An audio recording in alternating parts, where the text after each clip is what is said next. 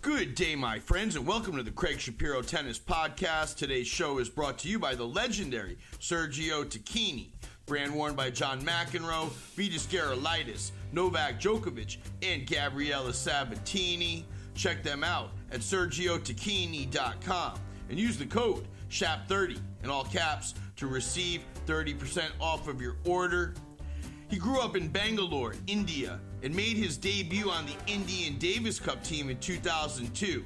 2013, he got to 3 in the world in doubles. He has won 19 tournaments throughout his career. Now he's an elder statesman on tour and has at times played doubles with Denis Shapovalov and is the tour's coffee. Yep, you heard that right. The tour's coffee guru. Rohan Bopanna is today's guest. So do I have it right? You're in Coorg, Coorg. That's right, Craig. Yeah, you got that correct. And is that the home of coffee? Or is that the home of tennis? What is that? Where is that the home of in India? It's actually where coffee in India is grown. So it is the land of coffee. And, it's based in south of India, in the state of Karnataka. It's about 250 kilometers from Bangalore. It's a nice, beautiful hill station. And you live in Bangalore? Right now, yes, I do live in Bangalore. The first 14 years of my life, I did live here in Coorg. In Coorg.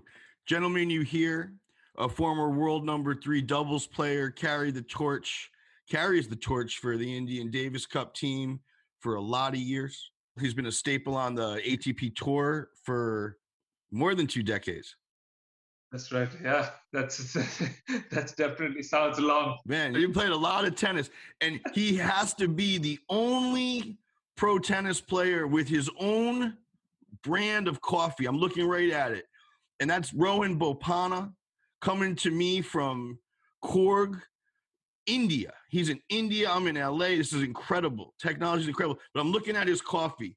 Maverick and Farmer, Rohan Bopanna's master blend. I've been drinking it. It's really, I gotta say, it's outstanding. And you grew up in coffee? Would that be fair to say? That's very, very fair to say, Craig. I mean, coffee came way before my tennis. It's been part of our family for a long time now, and I've grown up in the coffee plantation. For me, actually, there was a tennis court right next to our estate. I mean, I have to tell you a little story on that. Well, I'm going to get to that. I'm going to get to it. I have, as you know, we do a 5-set format. The first set is the off-the-court report. And I do got to know, is your coffee knowledge and pedigree as significant as your tennis? To be honest, yes, it is pretty high up there. And, I would say I definitely know a lot more in my coffee than my tennis also, I would say. I think that the people at least in the Western world, I don't think we realize that India has a significant, not just coffee culture, but coffee producer. For our listeners, if you look up Maverick and Farmer, spelled just the way it looks, Maverick and Farmer, there's incredibly impressive website, incredibly impressive branding, beautiful. And that is your coffee. Thank you so much, Greg. Yeah, absolutely. I tied up with a few friends, who had been part of the coffee business for a long time. I have a very close family friend, so that's how I got into the coffee aspect. We obviously grew coffee for a lot of generations, and then when I was talking to him, who was part of the Maverick and Farmer team, and I told him I'd love to come up with my own beans, and I just wanted to take it out there and give it to all the tennis players, because so many of the tennis players love their coffee, and like exactly how you said it. I don't think anyone knew that India produced coffee. They always thought it was tea. South of India produced some fantastic coffee. Unfortunately, it's not known so much across the globe. And I think now in the tennis circuit, they all know that I come from a coffee background. I think most of the ATP players, at least, have really enjoyed the coffee. A few of them have asked me to keep bringing. At one point in time, my suitcase had more coffee packets than my clothes I was carrying to tournaments. So yeah, so it is nice to share some Indian coffee across the globe.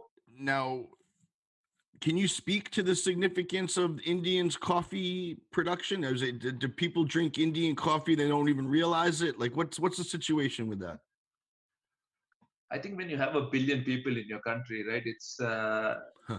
you're already drinking quite a bit of coffee from one country. So, but I think the coffee board has been trying to export Indian coffee and put it out there. It is uh, some places when I go to some restaurants somewhere whether in Eastern Europe or some other places in Europe, I do see some coffee beans which have come out of India, but I never really see it in any of the shelves. If I go to one of the supermarkets in the US, for example, I always look at all the various different coffee beans from across the globe, but unfortunately, nothing from India. And then sometimes I think, why not? I mean, we do produce some really good quality, coffee, so it should definitely be there for everyone to try it out. Now, what am I holding in my hand? Explain this to me. It says? Let me tell you. It says for our listeners. It says Rohan Bopanna's Master Blend, 90% wet processed, 10% dry processed. Tasting notes: toffee, mildly sweet, medium roast. Date of roasting: September 22nd, 2021. So basically, Craig, that beans which you have, with you are a type of coffee from the Arabica plant. There are two types of plants, which is an Arabica and a Robusta. So the Arabica plant is one mostly a lot of people drink the coffee from. Uh, Obviously, it's a single estate origin coffee. So the beans are produced right here in our estate, and it is mildly roasted because majority of the people who do try their coffee first, sometimes if it's really dark roasted, it probably feels very bitter in the taste. So it's kind of like how people like their steak, if I would say. If you go really rare, that's how light the coffee is. If you go very well done, and that's the dark roast. So just to give you a kind of a little bit of example for somebody who is just listening into those simple aspects. I'm good on that medium roast, but I got to say, the taste is delicious. Thank you. The amount of caffeine in the coffee is significant. Like, I'm pretty fired up. Now, will you bang down a glass cup before you get on the court, or you don't do that? No, I absolutely do that. I carry my own filter when I'm traveling. I carry the beans, so that is always something I love to have the first thing in the morning, especially before my breakfast. So I've enjoyed traveling with it now, and before I used to travel with a little bit. I used to buy coffee and travel with it. But now, since I've come up with the own blend and the taste which I like, I do travel with it quite often. Let's move into the second set. This is our on the court report. You played Russia. What do you do for the next 10 weeks in advance of the Australian Open? So this month, November, normally I try and really spend a lot of time with my family, go on a little break, meet all my friends. And this is kind of my time off before, I get back to the off-season training routine in December, which I have about 3 weeks before going into Australia. So I find this the most productive time to really catch up with everyone, because of course with technology today you can do that, but personally going and meeting friends is really special. I've had a lot of friends. When you're traveling, the amount of sacrifice a tennis player makes from staying away from family, friends is a lot. So it's a really nice time to do all that. And this is the month for we have a few big Indian festivals which I get to celebrate during this period of time. Which ones? We just had a Diwali festival, Diwali. which Diwali, it's a festival of lights, and taking away evil and everything. So my wife, my daughter, and myself, we went to a beautiful city called Jaipur up in the north part of India, and we spent about 3 days there and really enjoyed our time there. And I saw pictures. You looked incredible. I saw you dressed to kill in like the traditional silky clothes. Very nice. A lot of colors in there. yeah, I mean, we've always had that tradition of, wherever you go, any part of India, everybody's dressed in a lot of color, and it's very colorful and beautiful. So it was nice to do something different away from, my regular tennis circuit. And right now, I'm here in Coorg for about 4 days, spending time with my parents. And in another 3-4 days, I'm going to the beach area, which is a city called Goa. We have our anniversary coming, so I'm going not only with the family, but also some close friends, spending some time there, and then come back and get back into the routine in December. The best part about now training in the off-season training is that I have a tennis academy, so I can actually go and be part of the academy and train with the kids who are already training there. I'm curious about your academy. Are you developing high performance players? Do you have a ton of courts? I'm curious. Where is it?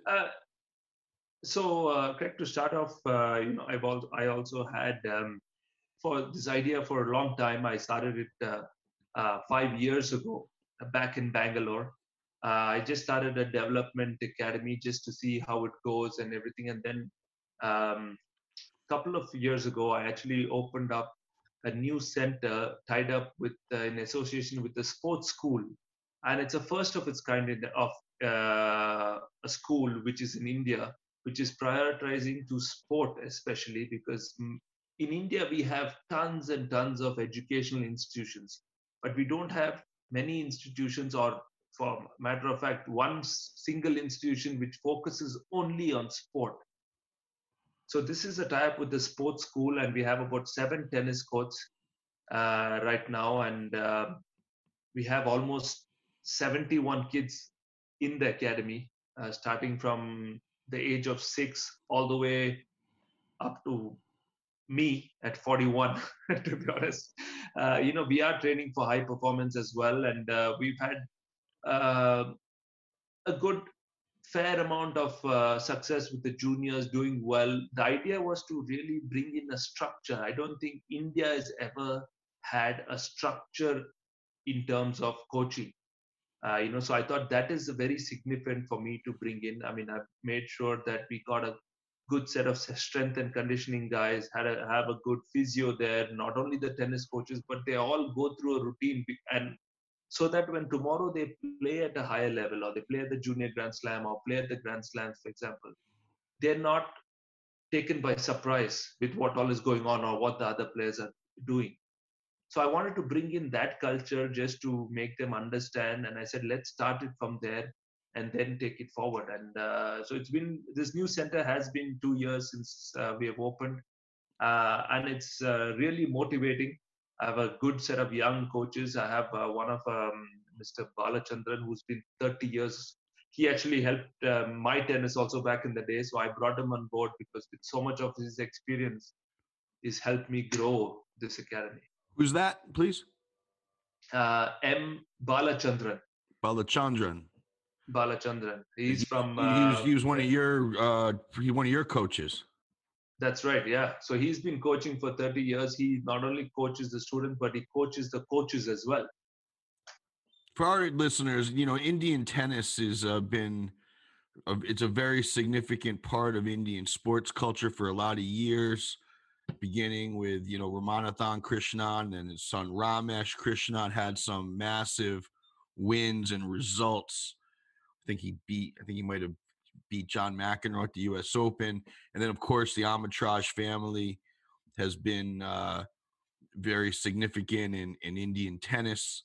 Davis Cup I believe, is a very important tradition in Indian tennis. What is the state of Indian tennis now? Are you getting, is the country putting in the money and the support that it deserves? Correct. To be really honest, it's not at all doing that. It's been very, very hard for every Indian tennis player out there. They have to try and make it on their own. Unfortunately, there has been no support Why is that, Ro? I think because there's nobody's really focusing on a structure. Nobody's really coming out with a great plan of how to help these Indian athletes. A lot of the coaches I have felt is they're just helping themselves. They're not really helping them to grow the kid or the sport as such, which is unfortunate because I think we have tremendous amount of talent and very few coaches are trying to do that, but it's extremely difficult because tennis is a very expensive sport. You know, in our association with the sports school, we have given almost up to $200,000 worth of tennis and education scholarship. It's first of its kind, I said, because uh, it has boarding, lodging, education, and tennis. And I feel that it has to start from within first before you look in, and try and reach out to other people to also to come in and help. And And what about Leander and Mahesh? Are they trying to build pro tennis? Are they trying to build tennis? Leander is not. Mahesh did actually try to, help a lot for the Indian tennis, but unfortunately, in between there was some, I think, financial sponsors, which backed out last minute, and that became tough. He's still, I know, helping a lot of, players. Sumit Nagal is one of the players Mahesh has helped, from a very young age, and he's doing pretty well right now. And so I think they are the guys who want also tennis to really improve in a big way. But it takes a lot of commitment, a lot of time. So, and I think that is something I'm really willing to give back to the sport. Will you play doubles with Shapovalov in Australia? Actually, I'm not going to be playing with Shapovalov in Australia. I think, especially in the Grand Slams, it's very hard for a singles player to play two events. So I think I totally understand, that he won't be playing doubles there. But I'm sure in few events somewhere down the Master Series or something, if I get a chance to play with him, I'll definitely will play with him. He's just a fantastic and fabulous guy. Do you have your partner picked for the next rounds of tennis here? Yeah, actually, I'm. The first time I'm actually mentioning this, so you'll be the first one to hear it out, and it's Roger Vaseline, Edward Roger Vaseline, who I've played with in the past. So I will be starting the Australian Open season with him, and he's just coming off a hip surgery, hip replacement. So since I've played with him in the past, I know we have done well, together. So I know what to expect. So really looking forward to being playing with him again. Roger Vaseline, the French player. How did that come about? Who makes the phone call there? Who you do it on text? You do it on Zoom? You do it in person in St. Petersburg? How does that happen? Actually, since he's been after Wimbledon, he had stopped, because of his hip surgery, and he's the one who reached out, and I was looking for partners. I had asked a few, but they had already been set, and so I was happy to, answer his text message and say, yeah, let's do it. Do you have an opinion of the vaccine situation moving into the Australian swing, the summer down under?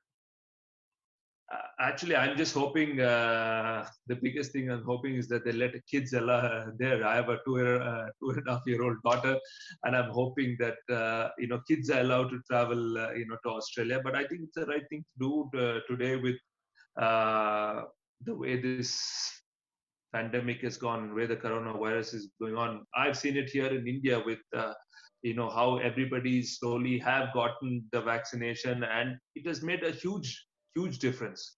Huge difference in terms of making everything better. A huge difference in hospitalizations and deaths. Absolutely, yes, been both. It's made a positive impact. Rohan Bopanna, pro-vaccine.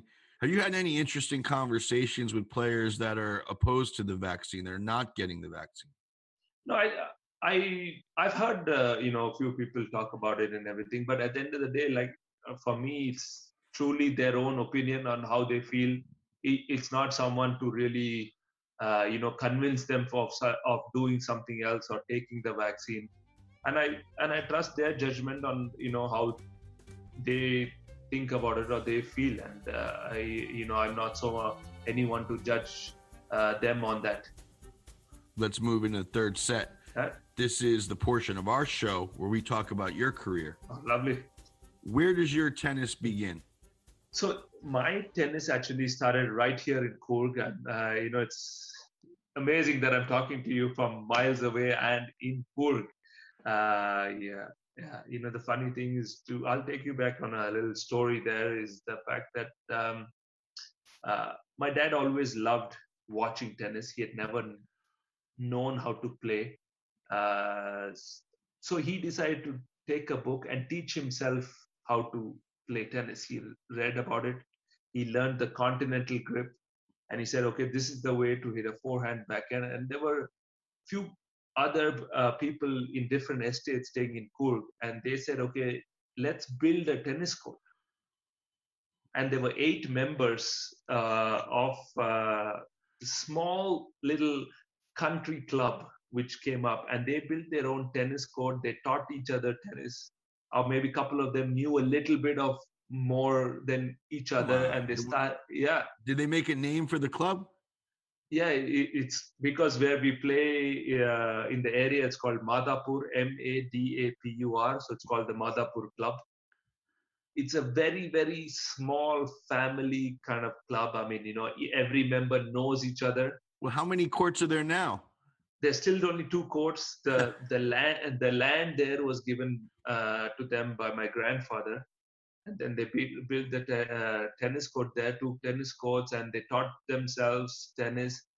And then once my dad got married, he taught my mom also tennis, actually. So they were playing tennis, and then just, of course, years later, when I was born, and only when I was 10. But I used to go to the club was so close. It's literally 5-minute walk. And the club right now, they've got the pavilion named as the Rohan Bopanna Pavilion after so many years. The Bopanna Pavilion.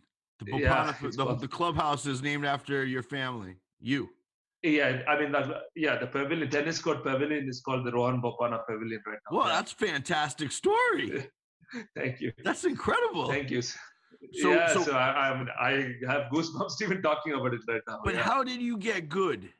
So my dad actually, I used to go watch all the members play, and then my dad said, okay, before school, every morning he would take me at 6 a.m. to the tennis court, play for an hour, and try to teach me tennis. But he taught me what he knew was a continental grip.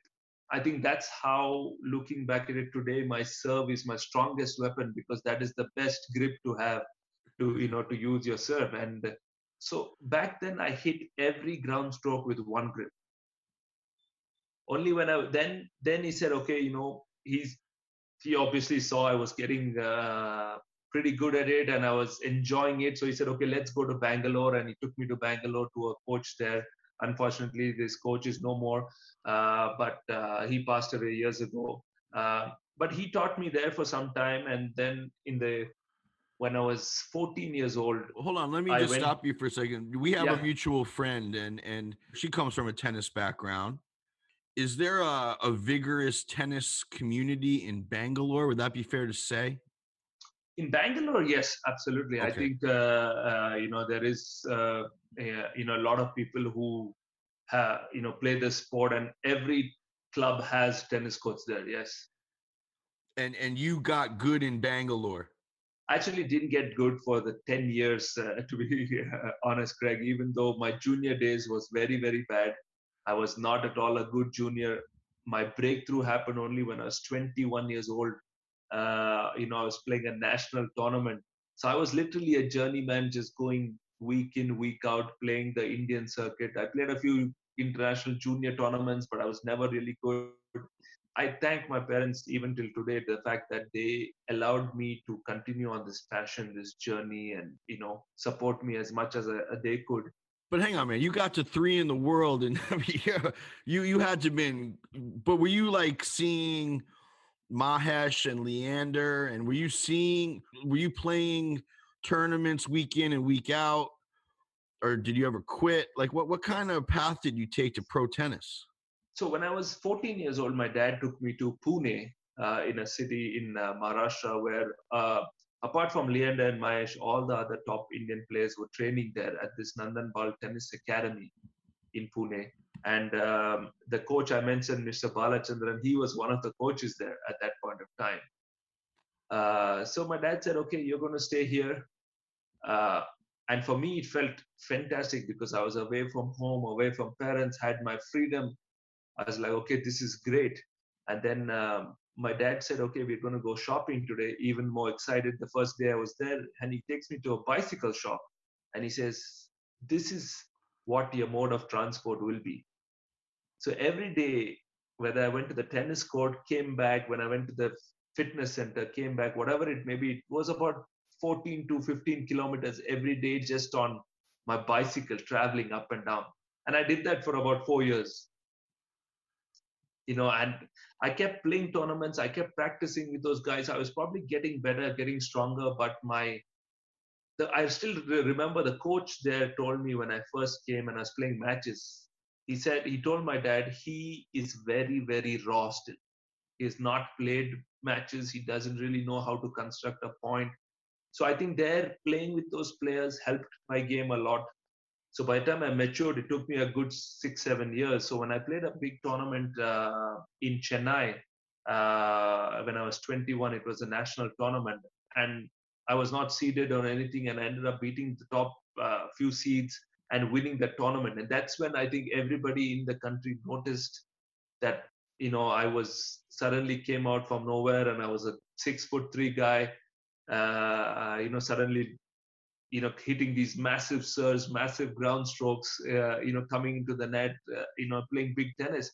And 2002 is when I got a call to represent India at Davis Cup and have my debut. And so, yeah, like you said, it's been a long journey from there. And that's pretty much kind of, how I really started. Rohan Bopanna, what a story this is. Thank you, Craig. Thank you. Now, yeah. How do you explain the lack of singles in pro tennis for you? How do you become a world-class doubles stalwart? I think, Craig, for me, the biggest challenge was not having tennis-specific fitness.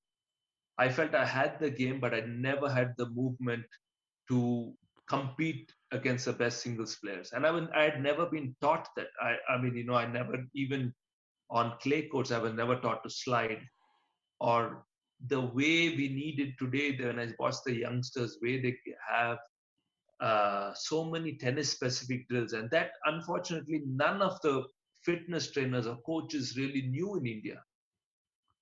Do you think you could have been a significant singles player?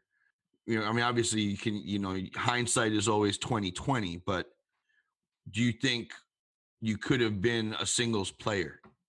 I truly believe yes, I could have been a singles player, but unfortunately that point of my time, my parents didn't have the finances to really send me outside and get the best of training, because it was, of course, very, very expensive to do that. So we did what best opportunity we had here, and I feel that is one thing which really would have made the difference. And of course, when I was playing futures, challengers, in singles constantly. And at one point in time, I think 2008, when I was 28, my doubles obviously started getting better.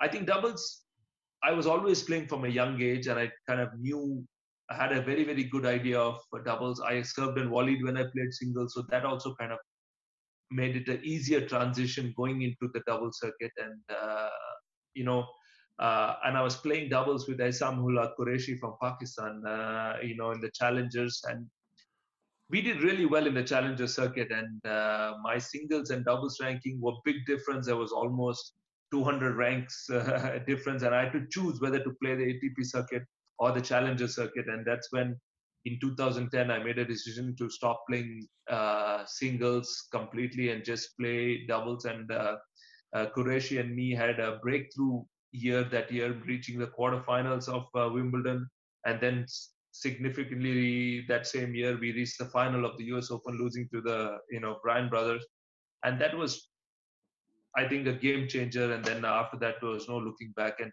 to focus on doubles And you and fully. Qureshi made news because Pakistan and India are historic, have a historic static, right? You share a border, and there's been static there. And what you did was you crossed those borders essentially on the tennis court. Yeah, I mean, that's what a lot of people were surprised that we were playing together. But for us, it was just two tennis players playing, the circuit, and uh, I was the only one from India, and he was the only one from Pakistan. So many tournaments when we traveled together, and if you see the tennis circuit, sometimes you have players from their own country hanging out. They don't really mix around too much and everything. So coming from this part of the world, the food also was similar what we liked. So, and he spoke in Urdu, I spoke in Hindi, so the languages also were very, very similar. So and we just got along as friends, and I knew him for many years before I even started playing doubles with him. And Now, do you guys ever have political arguments? Has anyone ever sent you guys death threats? Did it ever get very crazy? I think there was at one point of time, initially when we started off, and then after we made that quarterfinals and finals, there have been only positive messages. It's been really great every time we play together. I mean, literally this year we just played right now in Moscow, and it was really good. I mean, we always have had really nice gestures from everybody coming, and watching us and supporting us, which is fantastic. And in US Open, we had, the ambassadors for, from each country come and watch our match in the semis and the finals. And that had never done before, two ambassadors coming in from India and Pakistan and supporting one team, which was fantastic. And tennis can be so great, right? Tennis can be so great. Yeah, yes, absolutely. And we both got we were both peace ambassadors from the the Highness Prince Albert from Monaco. He gave us the Peace Award, which was also fantastic for us. Who is Mahesh to you? Who's Mahesh Bhupathi to you? He is, first of all, a very, very dear friend to me. He's been a big mentor, and I've watched him play and, learned so much from him just watching him. And that 1.5 years I played doubles with him from 2012, starting in 2012 to about mid 2013. I learned so much from him in terms of experience. And the best part was when we played on the court, he would just sometimes just tell me as it is, of not really worrying about whether I felt bad or I felt good or whatever it is. I think that communication really helped us win a lot of close matches, do well together. So he's been extremely a very, very close and dear friend, and I'm always in touch with him. Anytime I'm stuck with some advice, I always give him a call to get his opinion on it. Cool guy. Did he make you better? I 100% think so. Yeah, I mean, when I moved back from Pune, when I came back to Bangalore, his father actually had an academy, so I went to his father and I learned quite a bit from his father's academy, and that's when I got to know Mahesh a lot more. And of course, being in the Davis Cup team, I hung out with him a real lot, and even till today. Unfortunately, I don't get to see him as often because he lives in Mumbai, but we're constantly on touch, on the phone. How has doubles changed since you came on tour till now? Is there something we can see? My sense of it is that serving and volleying is not automatic anymore. You just can't do it sometimes. The returns just come back too intense. Yeah, you're absolutely right. I think you got that pretty spot on. And I think uh, the guys are returning so well, no matter if the ball is coming at 220, 230 kilometers also. The return comes with that much interest as well. So I think a lot of players mixing serve and volleying has changed their way. You have to adapt to the situation. I mean, it helped me some when I'm playing, especially on the clay courts. I don't really serve and volley. I serve, maybe hit a ground stroke, and then go to the net, because sometimes you hit a great serve and you could be straight away on the defensive. Hitting a low volley off your feet or a half volley. So Would it be fair to say the tennis has gotten too slow, or just the athleticism and the technology has gotten too good? I think both the courts have definitely become slower, and especially so many times when you mention athleticism, I look at Dennis Shapovalov when I play with him. There are a couple of times it has happened, or during the match, where I think the point is over, and from nowhere this kid is just flying, and he's the ball is black in play, and I'm like, oh, okay, I need to be ready here. But that's I see these youngsters, the way they move. Sometimes I keep telling Dennis, this is, I need to watch something else. I can't, the way you slide on, whether it's a hard court, clay court, grass court. I said, I don't even know how you do it. Sometimes I feel you don't even have ankle bones when you're sliding there. Man, it's funny. I remember when I first laid eyes on Rafa Nadal, I called Jim Courier. I said, man, I don't even recognize this as a sport. And he said, hey, man, I was one in the world and I don't recognize it. Wow. Is it becoming unrecognizable? Do you think maybe the technology needs to have some regulations? Do you have any kind of opinion of that? No, I don't think so. No. I think it's great for the game, because the way these guys now focus on their work ethics and put in that time, and really, that shows on the court. And I think that is what has made the difference. They are there day in, day out, putting in the hours, putting in the work, the commitment of making sure they're eating right, they're having fitness coach, a physiotherapist, a great team around them. I think that has made the difference, and really helped, and that shows in that in the game, I feel. Sorry, are you guys out of Davis Cup? You are, huh? Yeah, we lost to Finland, so now we're waiting to see who we play once this Davis Cup is finished. That's got to be disappointing. Yeah, I mean, right now we are at groups to playoff stage. Obviously, with the new format, everything changed. Before, when we lost in the group one, we'd come back to the Asia Oceania zone, and right now that is not there. Everything is one zone, and that makes a big difference. And I keep telling the youngsters who are there, we did have a couple of good chances to really do well, but unfortunately, the lack of experience, does take a toll sometimes, and we need to fight it back and fight hard, and to get back to the Group 1 and World Group playoffs. Let's move into the fourth set. This is the 10-ball scramble. I say it and you say what comes in your mind, okay? Okay. The best doubles team you've ever played? Bryan brothers. Why? I think they just communicate extremely well, and that, I think, makes a top doubles team. Your favorite tournament? Australian Open.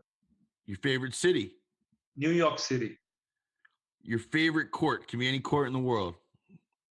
Has to be the grass courts of Wimbledon. Your favorite player growing up? Stefan Edberg. And on the women's side, please? Gabriela Sabatini. That's a good pair. It's Edberg and Sabatini. Yes. How is your golf? Average. The best Indian restaurant in New York City? Do you have one? Actually, to be honest, I don't have one, because when I'm there, I eat all the other different cuisines, and I don't really go into an Indian restaurant when I'm there, because I have some friends who give me home cooked food. Do you eat Indian on the road? Will you go into a spot in London? Will you go to Dishoon or anything like that? Yeah, I go to in London. I go to this restaurant called Chakra. That's It's the real deal. And how about in LA? Do you have a spot in LA? Actually, very funny. I don't really come to LA at all. Very, very rarely. It's only maybe I land there and drive straight, or maybe one night. I Right. don't really spend time in LA, even though my first ATP title was in LA. When should a club player poach? Just seconds before he sees the opponent hit the ball. And does the poach need to be on, or should be players always be poaching? Really, isn't doubles all about just kind of crossing? Just shouldn't everyone be thinking about crossing all the time? Absolutely. They definitely should be doing that. And it'll be nice if they do tell their partner they're poaching as well. It does help. So you think club players should be communicating? 200%. 200%. Yes. Let's move into the fifth set. This is the king of the court. If you could be the king of tennis and you could make a change in the sport with just a swing of the racket, no aggravation, what would it be? Getting all players to come together. Regarding? Everything. I think we have too many opinions. I think just to have a majority of everything, and that will change the sport in a big way. Are you active politically in tennis, or do you keep it pretty light? I'm very light in that aspect. Do you think tennis has is it a crisis moment with regards to, maybe its popularity with Rafa, Fed, sort of taking their last turns, or at least Fed taking his last turn around the sun? I think we have a great set of players out there which have to come together and really be marketed well, and given an example. And tennis has to be shown in each and every part of the globe, and I think we have the players to do that. It just has to be done really professionally. Hey man, I liked you when I met you. We had a chance to see each other in Beverly Hills for a minute, and then we saw each other in Indian Wells. I thoroughly enjoyed this conversation. I want to thank you for the coffee. Thank you for having me, Craig. I think I need to re-up on this coffee. I think I got to. Now, do you sell it internationally? Can I get it? Funny thing is, unfortunately, we don't as yet. We're working on a few distributors to get it to the US, because I really believe the product is good. So we just need to get it out there. And till I do that, when I see you next time, I shall have some more coffee for you. But my thank you man, so much. That's what I'm Listen, that was terrific. Enjoy the back end of your year. Enjoy the holidays. Rohan Bopanna, you are released. Thank you so much, Greg. Thank you for having me, and it was lovely chatting with you today. Huge thank you to Rohan Bopanna, and thank you to Sergio Tacchini. See them at sergiotacchini.com and use my code SHAP30 at checkout to receive 30% off of your order. Max Loeb edited the show. Our music is by Brian Senti. We'll be back next time with more of the most interesting voices in the sport. Until then, I'm Craig Shapiro, and you are released.